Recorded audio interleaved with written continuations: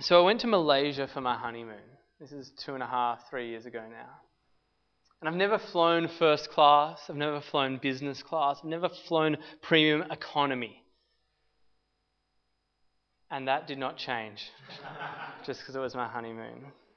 We had a red-eye flight on Jetstar to Penang the Monday morning. We got married on Saturday. Went to NGV on the Sunday. Had brunch at my insistence on the Sunday. Good way to start a marriage. Like, we must go out for brunch. And then Monday morning we got on a red-eye flight to Penang. And it was really nice to find out that we were seated in row 4. Row 4 was the front row of the section we were in. I believe maybe rows 1, 2 and 3 were first class, something like that. So we were at the very front of our section and we had extra leg room, and it felt like we had extra padding. And we were seated next to someone who was in it like a Jetstar outfit. Like, we have extra leg room, extra padding. There's someone who works for Jetstar next to us. Are we in premium economy? Are we in business? Are we getting food? That was the question. I'd already eaten all the sandwiches at the airport, so we were going to be hungry for the flight. And the lady next to us heard us wondering these things and confirmed the worst. There's nothing special about these seats, guys. You're not getting food. This is just everyday economy. It would have been nice, but it wasn't to be. The point is, the seats that you're in on a plane comes with blessings or curses. You know, the seat you're in on a plane can have some real perks or some real problems. If you're seated in first class, you're loving life. I remember that scene in Crazy Rich Asians. Constance Wu gets on the plane with Henry Golding and she's like, "Whoa, what is going on? You're richer than I thought you were." She's loving it. You know, we were having dinner with friends this week. Let's call them Aaron and Jules. That's actually their name, so that's why I'm calling them that. And Jules grew up as a family friend of Mumford and Sons. And that's one of my favourite bits of trivia about her. There are other good things about her, but that's one of my favourites. And so back when Mumford and Sons were good, and they were good. Like, I love, you know, Little Lion Man, I Will Wait, Bring It On. When they'd come to Melbourne, Jules and Aaron would not just get free tickets, they would get the best seats. They would get the seats that came with the backstage pass with all the perks. You know, and they got those seats because they were with Marcus Mumford. Because Jules had grown up as a friend of Marcus Mumford. And so when she goes to the concert, they say, "Who are you?" She doesn't say, "My name's Jules." She says, "I'm with Marcus." She doesn't say, "We're Aaron and Jules, we've got tickets." She goes, "We're with Mumford. We're with him. We're with Marcus Mumford." And when we're with him, when we're with Christ, when we're seated with him, we have access to what he has access to. We go where he goes. We're new people. We're with him. And so Jesus went from death to life to being raised and reigning. And so we too go from death to life to being raised and reigning. And the story of these 10 verses is the journey from sin to saved to seated with Christ. Or from dead to resurrected to raised with Christ. Because we go where he goes. The journey of the Christian in so many ways imitates Jesus because he's actually taken us with him. We're with him. So I want to call this talk Saved and Seated. By his grace, through faith, we are saved and seated with Christ. No matter what your situation is yesterday, no matter what your circumstances were this week, by the grace of God, if you have faith in him, you are saved and seated with Christ. Even though we're stuck in sin, we've been saved and seated with Christ. You know, Paul paints a very bleak picture of how stuck in sin we were. So look with me, I've actually got on the screen today Ephesians 2, verses 1 and 2 and 3. It's pretty intense. And I understand this passage, we need to recognize, and to understand Ephesians, we need to recognize that the biblical imagination reckons there's more than one dimension. There's more than one realm. There's what's going on in front of us, what we can touch, what we can feel. And then there's also another dimension. Ephesians often calls it the heavenly realms, which is up there, but it's also in here. The heavenly realms is where we have every spiritual blessing, which we saw last week. The heavenly realms is where Christ's been seated and is reigning as Lord. And yet the heavenly realms is also where the powers and principalities are at work. There's darkness and there's light. And like I said, the heavenly realms are up there, but they're also very much, they're not just away from us, they're actually also very close to us. The stuff we can't explain is often connected to this realm. One famous writer, Alexander Solzhenitsyn, he wrote this: "The line separating good and evil passes not through states, nor between classes, nor between political parties, but right through every human heart and through all human hearts." I think sin makes sense in this world.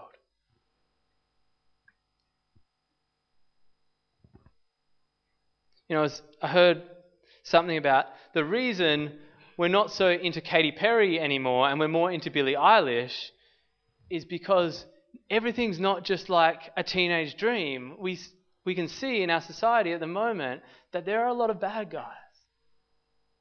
That there's a lot of darkness, and sin makes sense. We're exposed to a lot of the evils that humankind are capable of.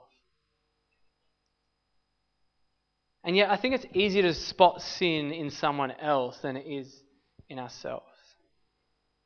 Or easier to blame evil on things like class and politics and systems, which is true, but Paul says it's in all of us as well. His diagnosis of the human condition is that we're stuck in sin, that we're dead. He says everyone was enslaved to sin. He says, if you notice here, he says you, and when he says you, it means Gentiles. And then he says we, it means Jews. And then he says us in verse 3 actually, like the rest.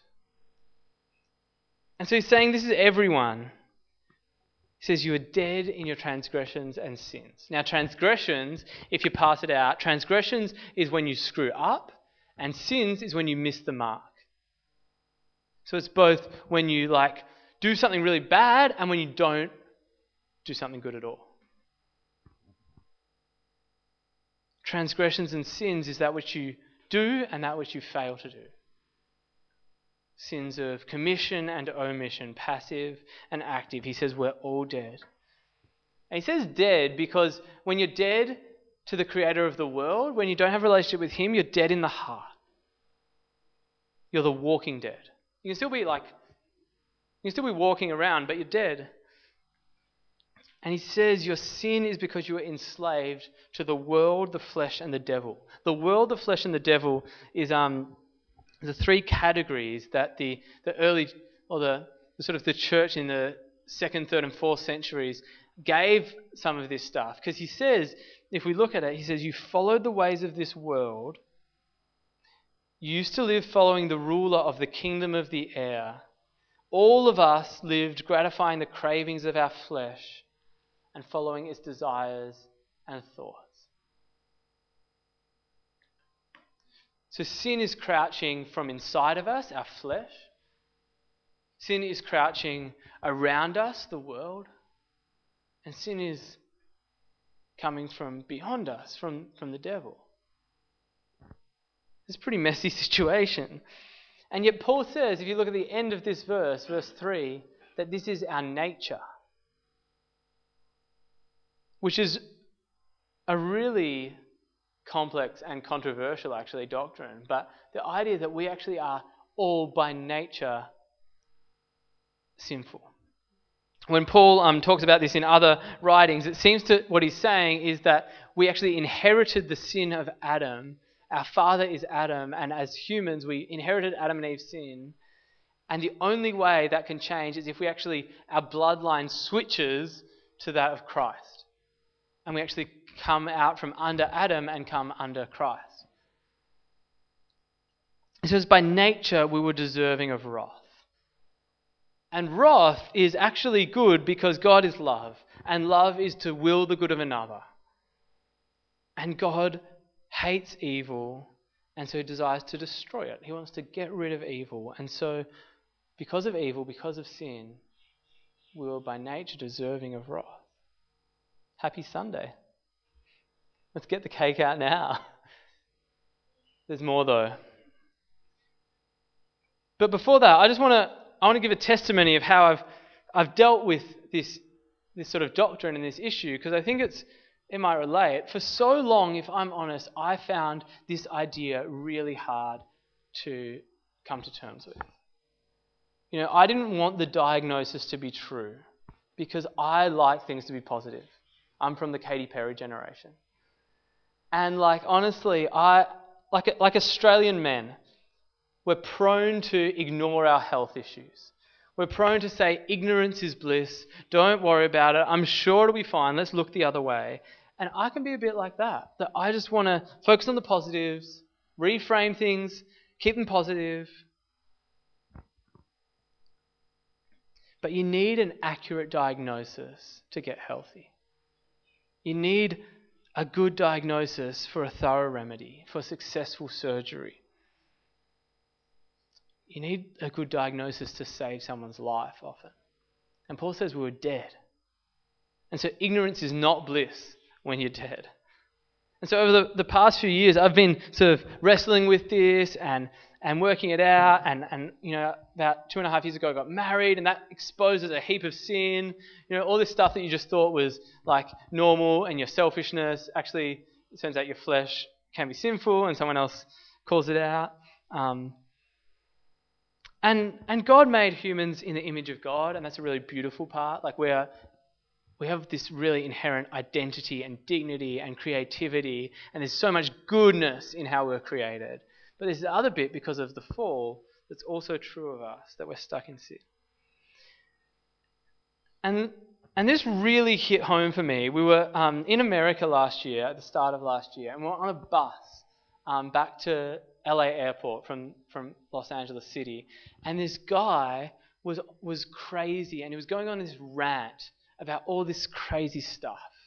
And I said to Jess, as this super positive guy, I said, I'm so glad we're here to witness this. Because I thought it was funny.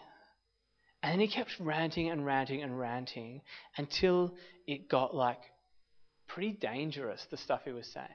And I was like, this is America. This stuff could actually happen. What are you saying about wanting to kill people? And we actually had to get off the bus. Even though we were on the way to the airport, we needed to get there. We had to get off the bus because this was getting dangerous. And I just got off the bus, all the threats he was making, and I just broke down and was I started crying, how did I possibly say that was funny and that was cool to witness that? That was evil. Evil exists. And yet I was foolish enough, naive enough to think everything's all good, everything's fun, everything's funny. When we fail to see sin for what it really is, it can come at a cost. Sin is the accurate diagnosis of the human condition. It's pervasive, it's poisonous, it enslaves us all. It's a rejection of God, and it separates us from Him, and it's an embrace of the world, the flesh, and the devil.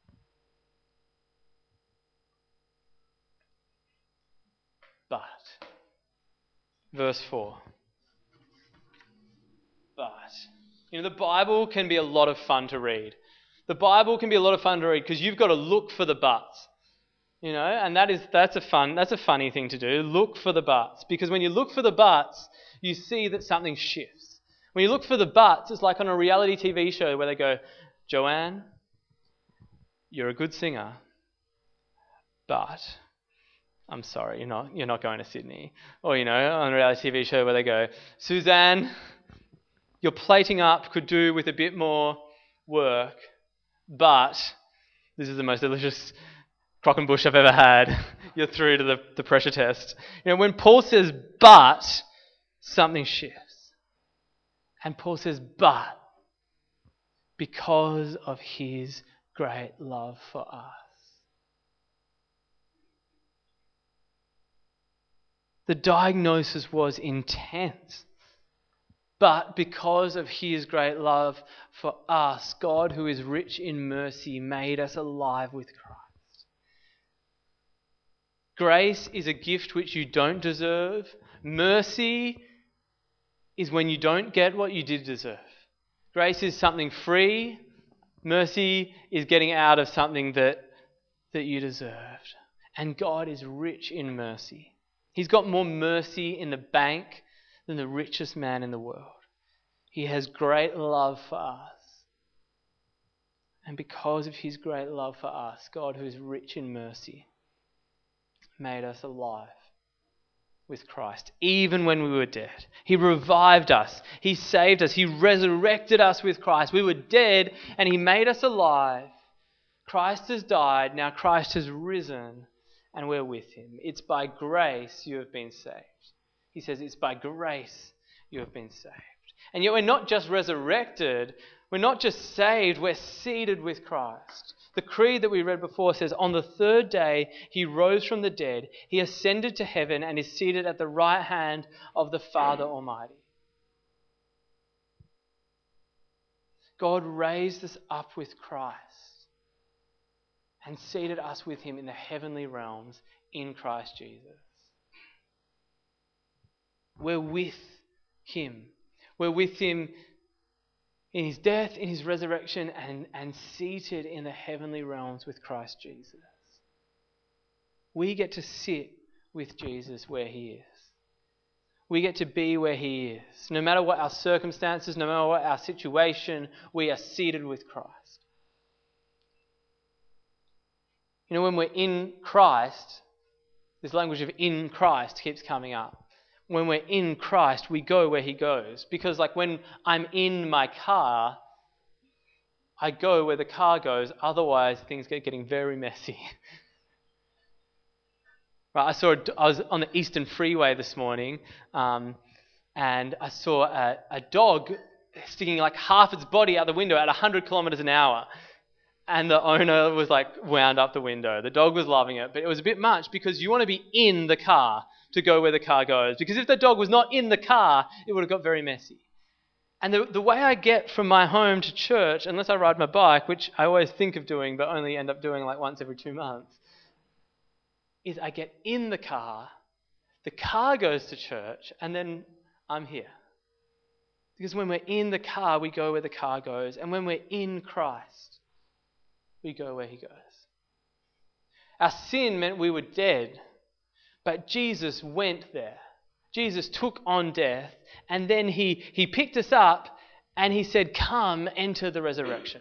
He gave us his resurrection. He took our death. He gave us his resurrection, and we're made alive with him. And then, and this is what we forget sometimes, because Easter is all about the death and resurrection of Christ, which is the center of the gospel story. But we don't sleep on the ascension. Don't sleep on that Jesus died, was resurrected, and was raised, and reigns. And that's actually where we are with him. You're not just seated on a chair. You're seated in the air. We go where he goes. We're seated in the heavenlies. So you might think you're too sinful to be a friend of God. But you're not too sinful because you're with Jesus. You might think that you've got too many bad habits to be a friend of God, but you're seated with Jesus. You might think that you're too full of shame to be a friend of God, but you're seated with Jesus. You might think that you've stuffed up too many times, that you haven't prayed enough, that you haven't done enough devotions. You're seated with Jesus. That is where you're seated by grace. He's going to say in a minute, not by works. By grace you have been saved through faith. And this is not from yourselves, it is the gift of God, not by works, so that no one can boast. This means that it's grace all the way down, that nothing you did, that nothing from you made this happen. You are seated with Christ, you are saved by Christ by grace, through faith. Even faith is a gift. Even faith is the grace of God. He enables us to have faith. And so you can be a Christian, you can be the most mature Christian. You can be like such a mature Christian that you've got a walking stick. You can have prayed every day for the last 1,500 days. What's that, like 5 years, 4 years? You could have prayed every day. Or you could be really struggling to pray. You could be really struggling to pray. You could be struggling to get through today, even in church. You just hope to get through tomorrow. And yet you're both seated with Christ. We're all in the same seat. The challenge for all of us is to sit down. So often I think we're looking for a new seat. We want to find, is there a better seat? Is there somewhere else I can sit that has more earthly perks? Can I get an upgrade? Boy, I'd like an upgrade. Or if we're not trying to sit in a different seat or the wrong seat, we're so restless that we never sit down. Because there's so many things to do, we never sit. But you're saved and seated with Christ, so sit down. Now there's an encouragement and a challenge to this, that we're all seated with Christ through faith. If we're all seated with Christ, if everyone who is in Him through faith by grace is seated with Christ, then no one is in a better seat than anyone else. Because so much of this world says get a better seat at the table, find a better place, get better status, but no one can get a better seat when we've been seated with Christ. No one is higher than you, and yet no one is lower than you. No one is more significant than us, and no one is less significant than us. No one has power over us to tell us who we are that God doesn't say, and yet no one below us, we have the right to do that too either.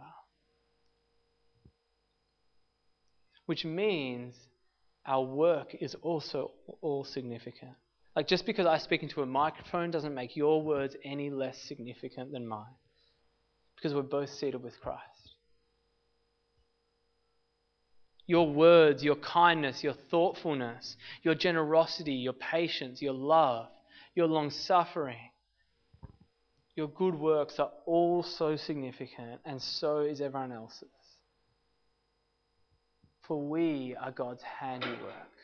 Verse 10, created in Christ Jesus to do good works which God prepared in advance for us to do. We've all got good works to do. Do we get to Jesus through our works? No, we don't. But because of grace, we do good works. Because of grace, we have good works which God has prepared for us to do. Some of us that will be in the space of church, but many of us that will be in the space of public health and in the space of even just public service, even just helping people in your tedious job that feels mundane and like it doesn't really matter.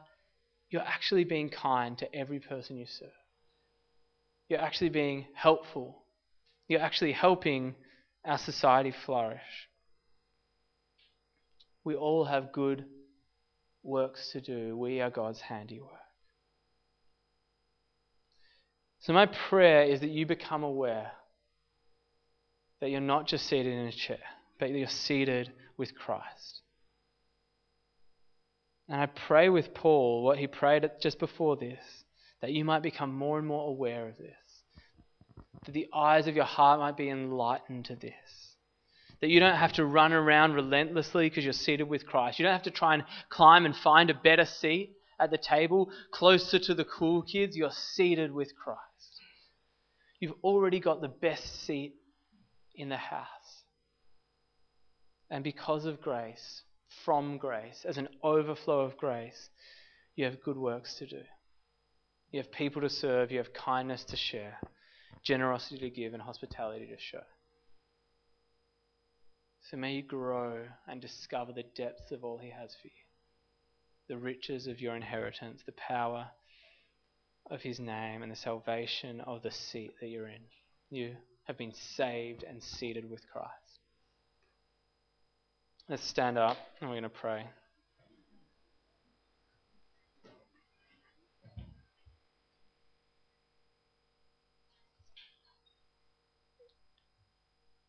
Heavenly Father,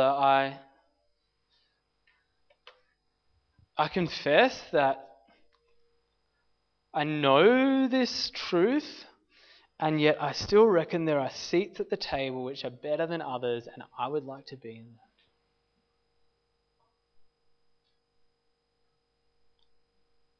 And I look up to some people and think, you are in a good seat. I want what you've got, or I want to learn from you. And there are other people that I think, yeah, you're in just everyday economy. And I just pray, even for me right now and for all of us, that our hearts would know the depths of the truth of us all being seated with Christ through faith by grace, that we've been saved and seated. I pray you just make that really ring true to our hearts now, God, because I think this is some like simple gospel stuff in many ways, and many of us have been in church a lot and have heard these words before, but I just pray that you make them ring true to our hearts right now, Lord.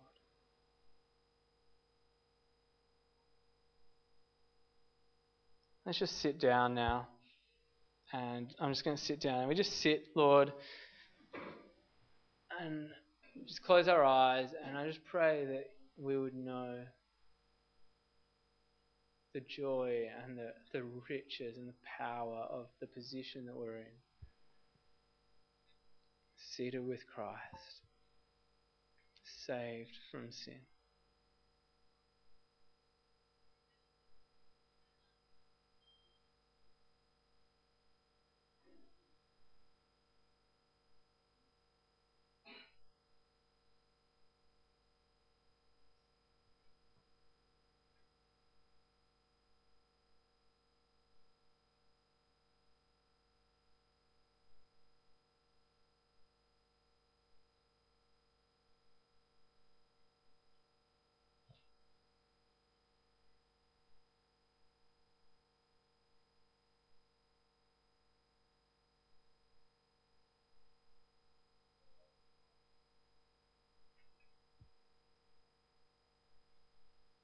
And as we sit down and just sit down in your embrace, Jesus, and sit down in what you've done for us by grace,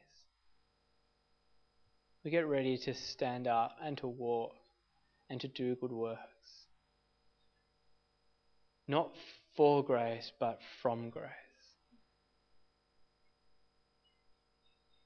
Not so we get God, but because of who you are. And so we just stand up now even again, God, and sort of with our bodies say, send us into our Mondays and Tuesdays and Wednesdays.